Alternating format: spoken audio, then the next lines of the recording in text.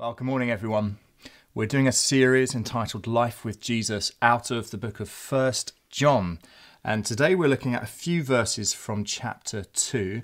I'm going to go straight into reading the passage and then giving a sense for where we're going to be going together. I'm very excited. This is a wonderful passage of scripture we're looking at today.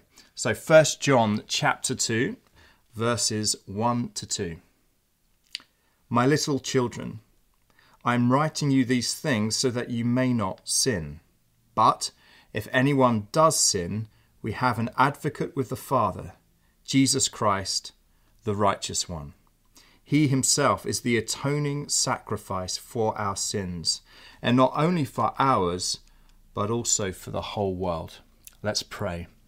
Father, I want to thank you for these wonderful words we are looking at today. I thank you that they lead us to encountering Jesus and knowing him as our friend, as our advocate, as our help.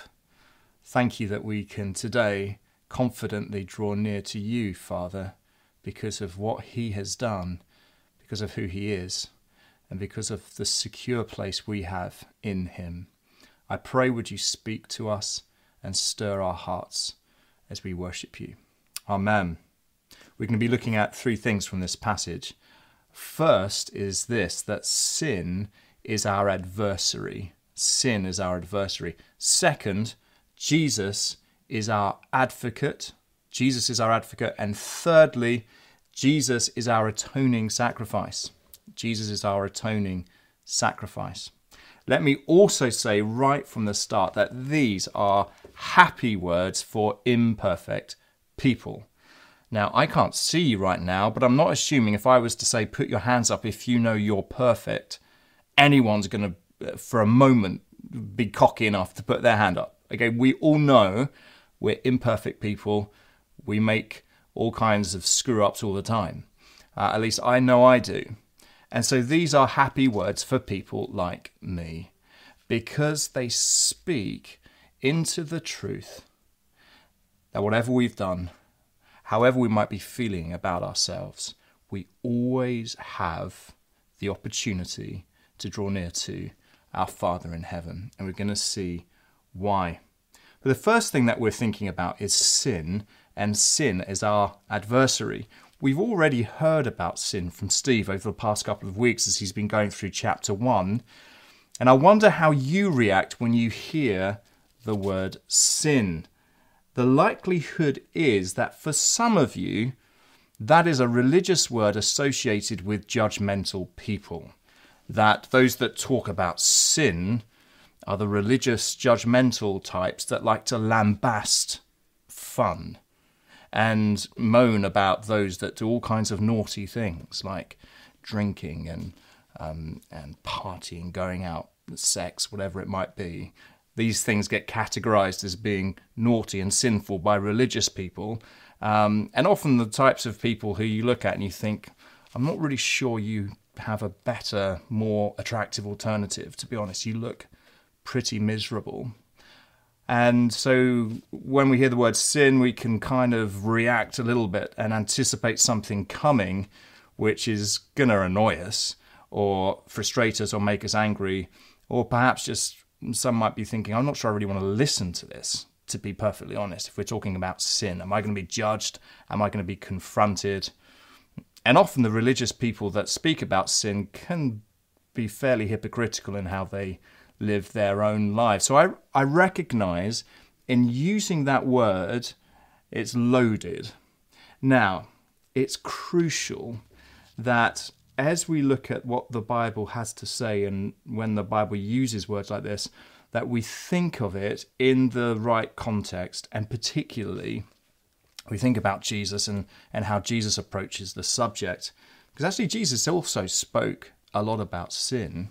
However, the sinners, the classical kind of immoral sorts, were drawn to him. And the ones that the religious people would lambast and have a go at, who were deterred from the religious types, were the very people that went to Jesus. They found him to be attractive.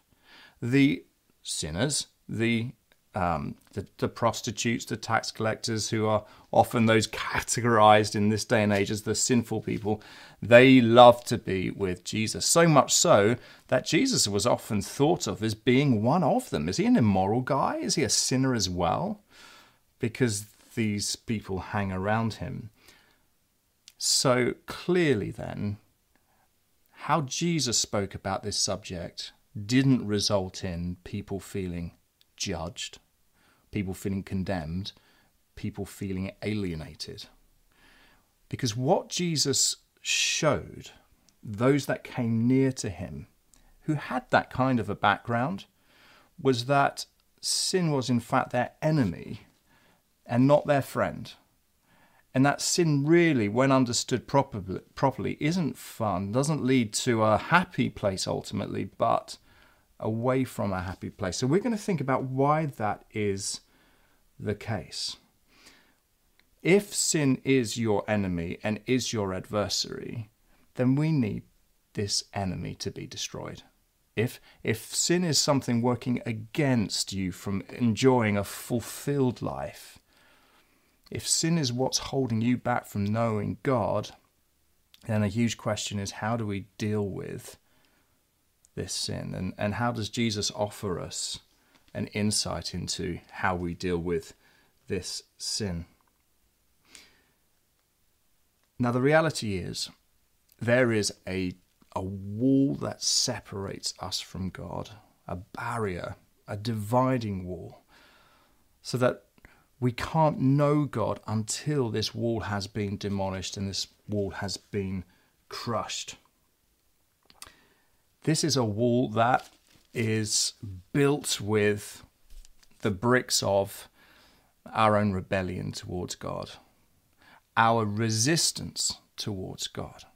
So if you're somebody who's not yet a Christian and you say, I'm not sure I know who God is, that sense of distance from God, the Bible teaches, is because of an inherent resistance to him.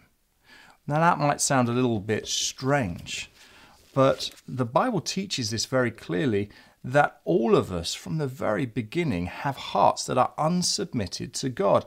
All of us from the very beginning have hearts that are resistant to him. And the Bible also teaches that God is angry with us for that reason. He is simultaneously angry with you and yet loving towards you. Now that might sound a little bit strange. I'm speaking to you if you don't know God. I'm speaking to you if you're not yet a Christian. This is how the Bible teaches.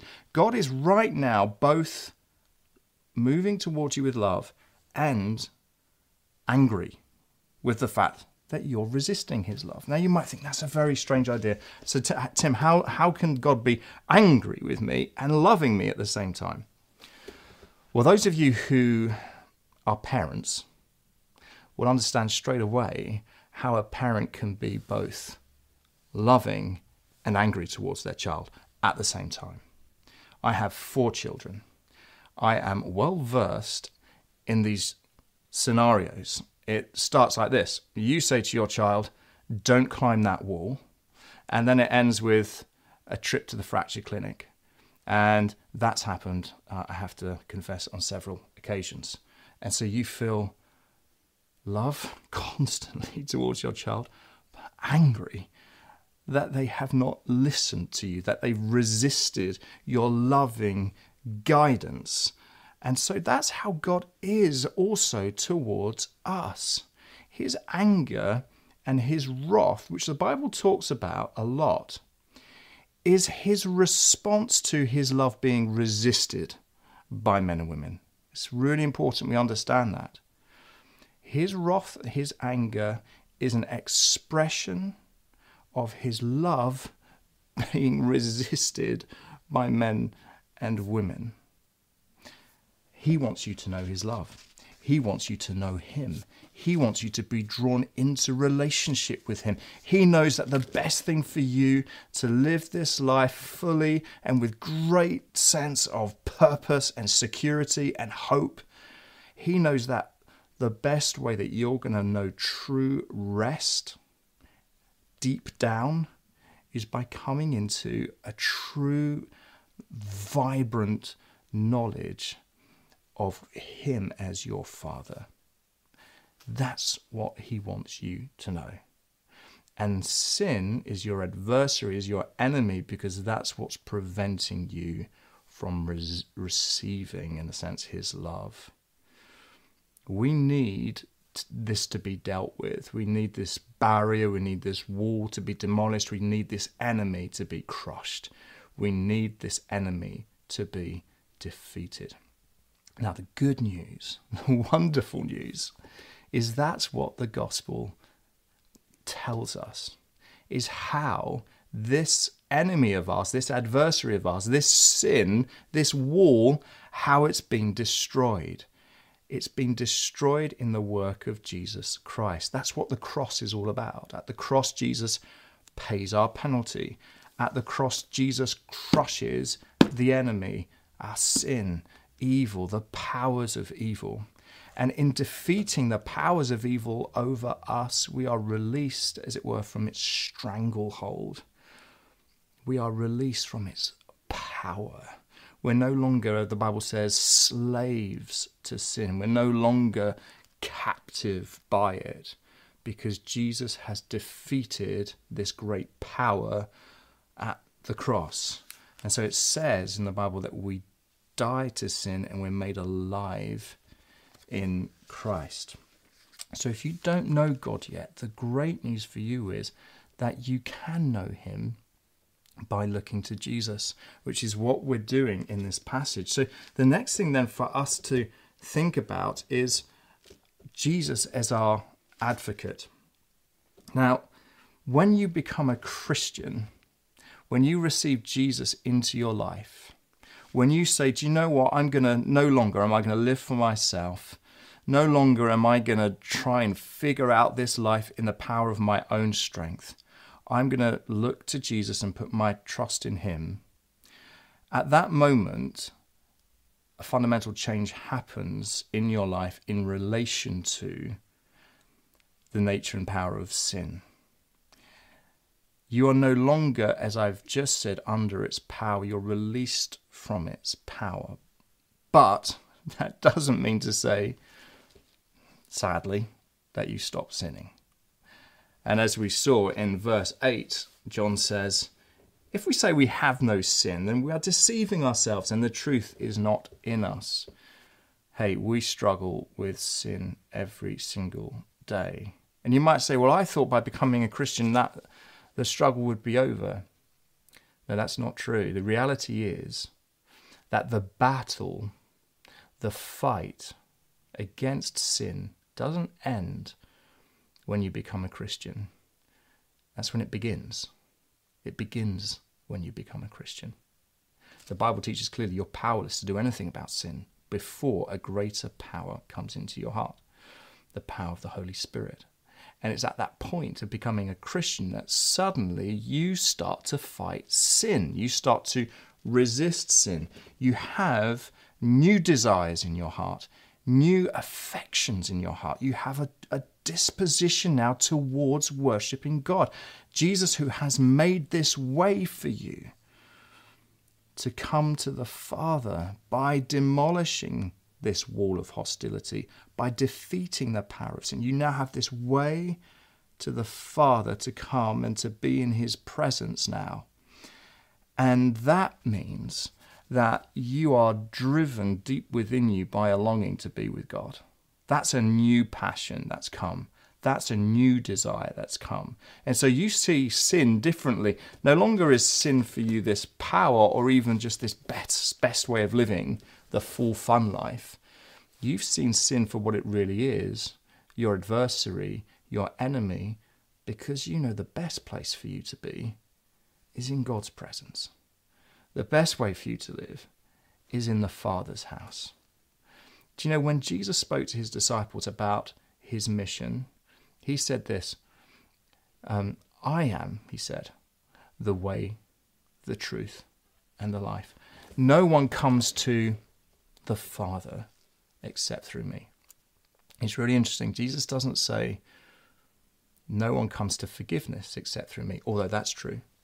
He doesn't say no one comes to eternal life except through me, although that's true. He doesn't say no one comes into paradise except through me, although that's also true. What he says is no one comes to the Father except through me. So the mission of Jesus is to make a way for you and I to come to the Father. Elsewhere he says, in my Father's house are many rooms, and I'm going to go and prepare a place for you. So the place for us to be is the Father's house. Well, what's that? Simply put, it's that you get to say, home is with God. Home is with the Father. And so you have conferred onto you all the privileges, all the rights that sons and daughters have in their Father's home, in their Father's house. You get to be there, you get to dwell there just as Jesus did.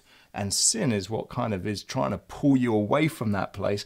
But as a Christian, you can resist this now. You say, no, I know I want to be with God. I know that's where I need to be, and I know that's where I need to dwell. So we fight.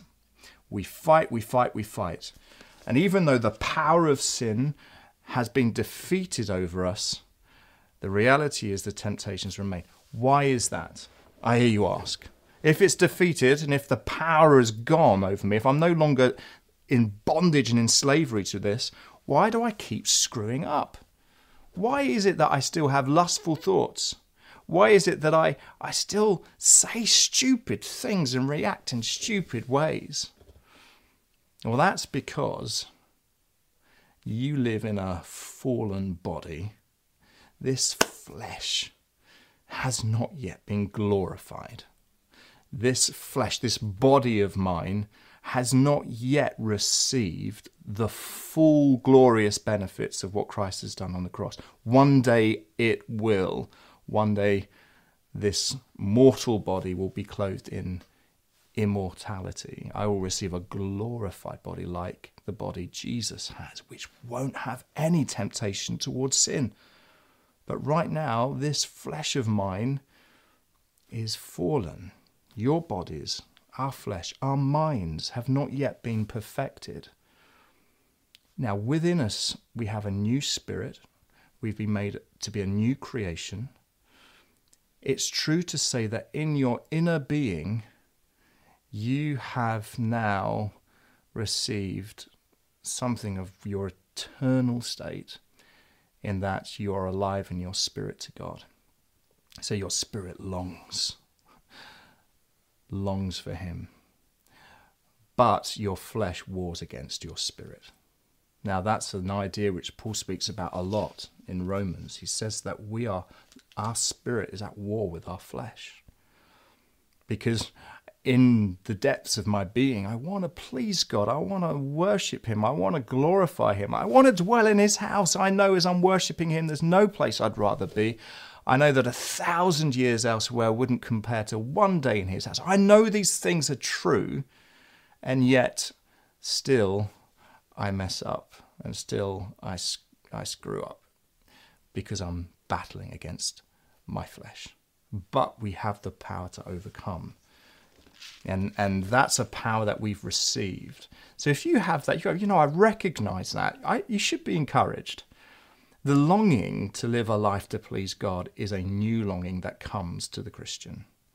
A longing to fight sin is a new longing that comes to the Christian. It's a battle that begins when you become a Christian. It doesn't end there. So be encouraged. But here's the thing.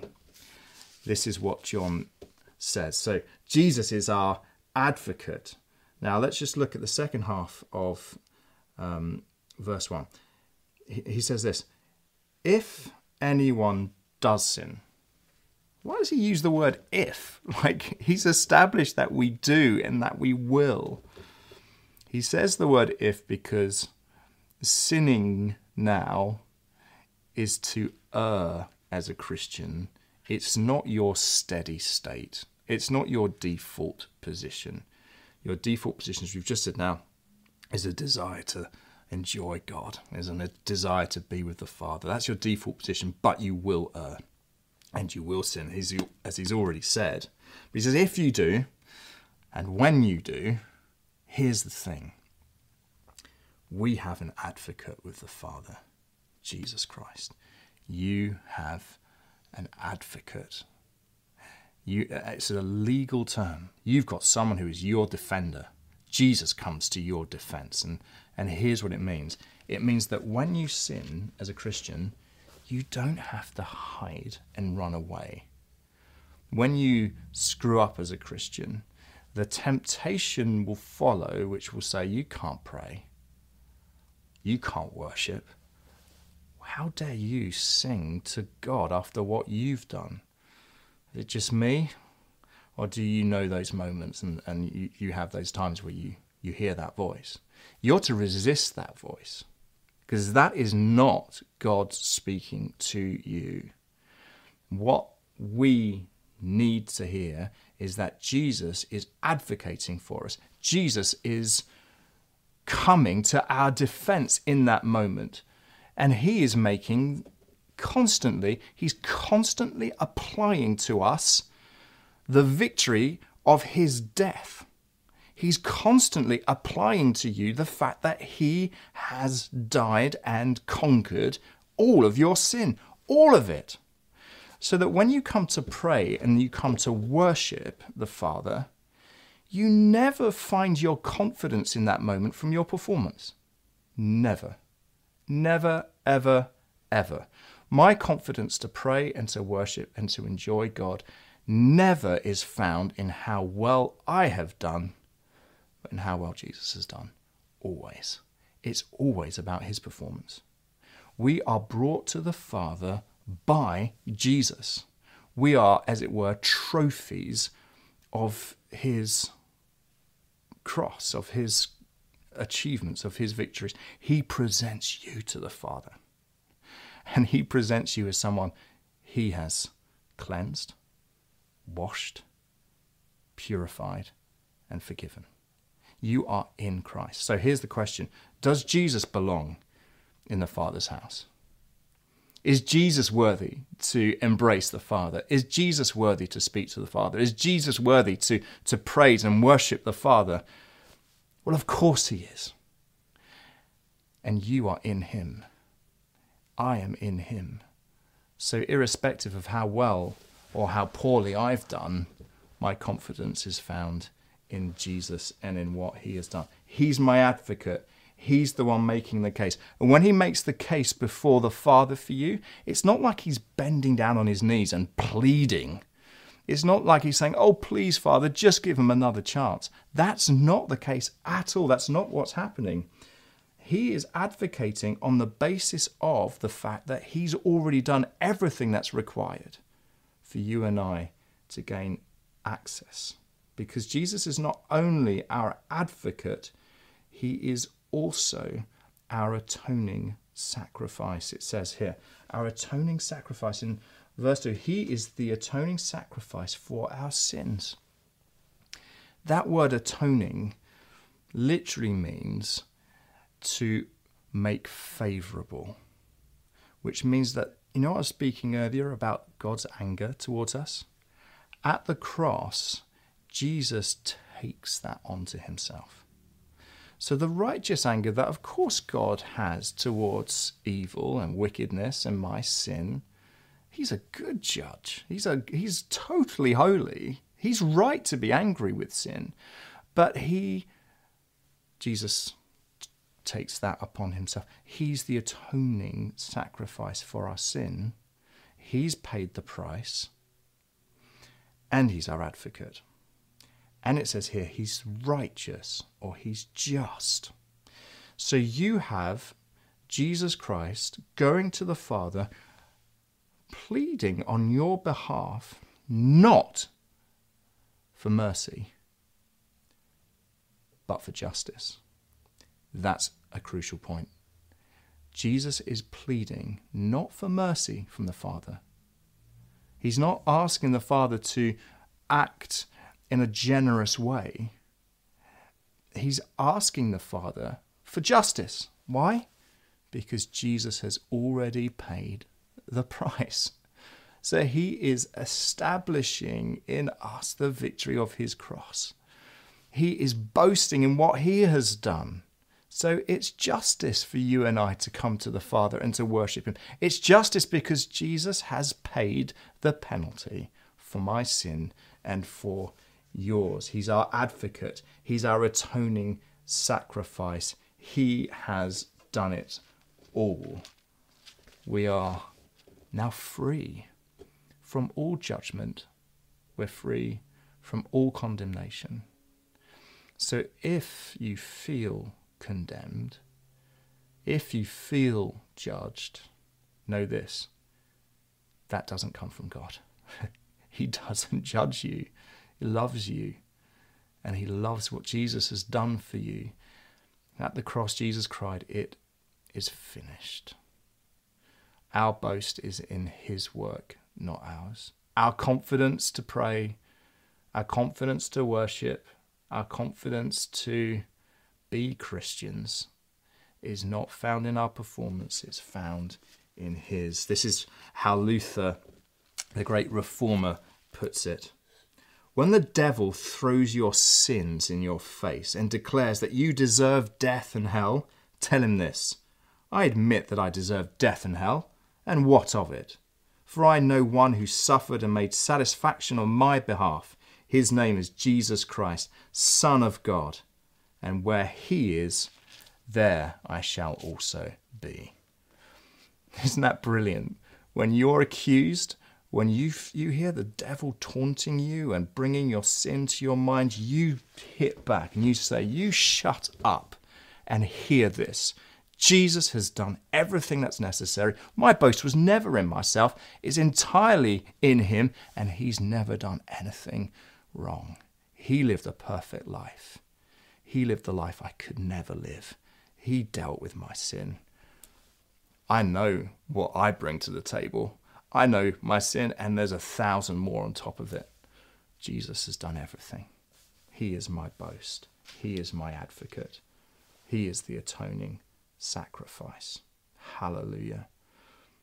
Now, what that means for us now is that we have peace with God, rest for our souls. We need to all be encouraged, because we will all need to resist those urges to hide when we sin. It's also interesting, I'm about to finish, but let me just show you this. Again, just look at verse 1, the second half, where it says this: but if anyone does sin, he doesn't then say, you have an advocate with the Father. He says, if anyone does sin, we have an advocate with the Father. That's a really significant detail not to miss. Why is it significant? Because this is John who's writing this letter.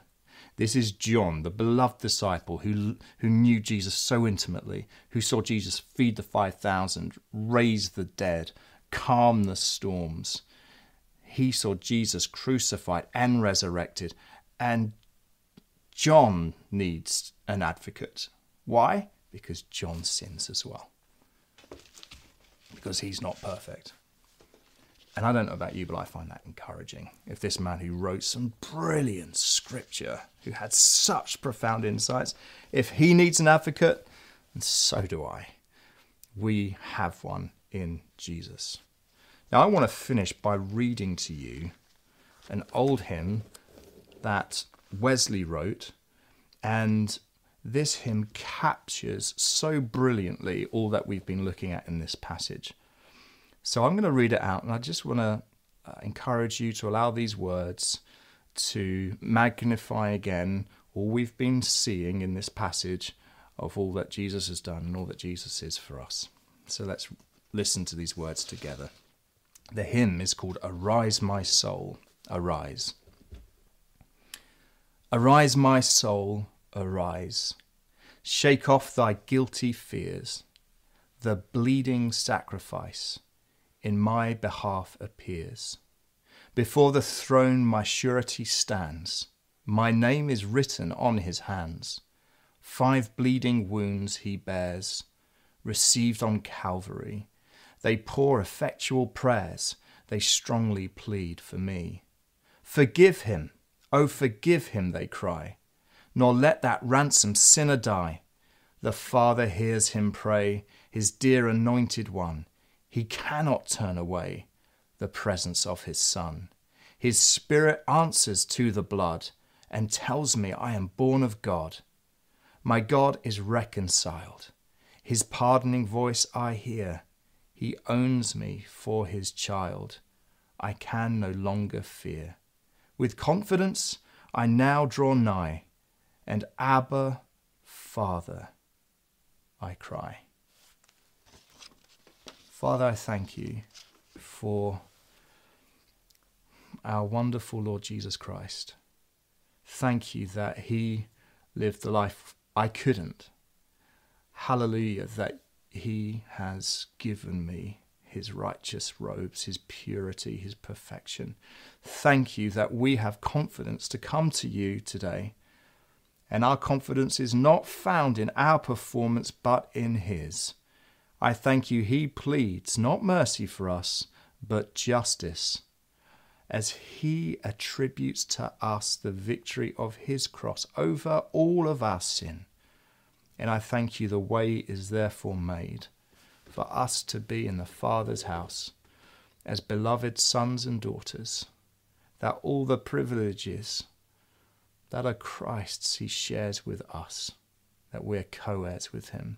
I pray, Lord, would that truth drop deeply into our hearts today, that we would enjoy the privileges we have as sons and daughters. And for those that haven't put their faith in you yet, help them to know sin is their adversary, is their enemy, but Jesus is their friend. We thank you, Father, in Jesus' name. Amen.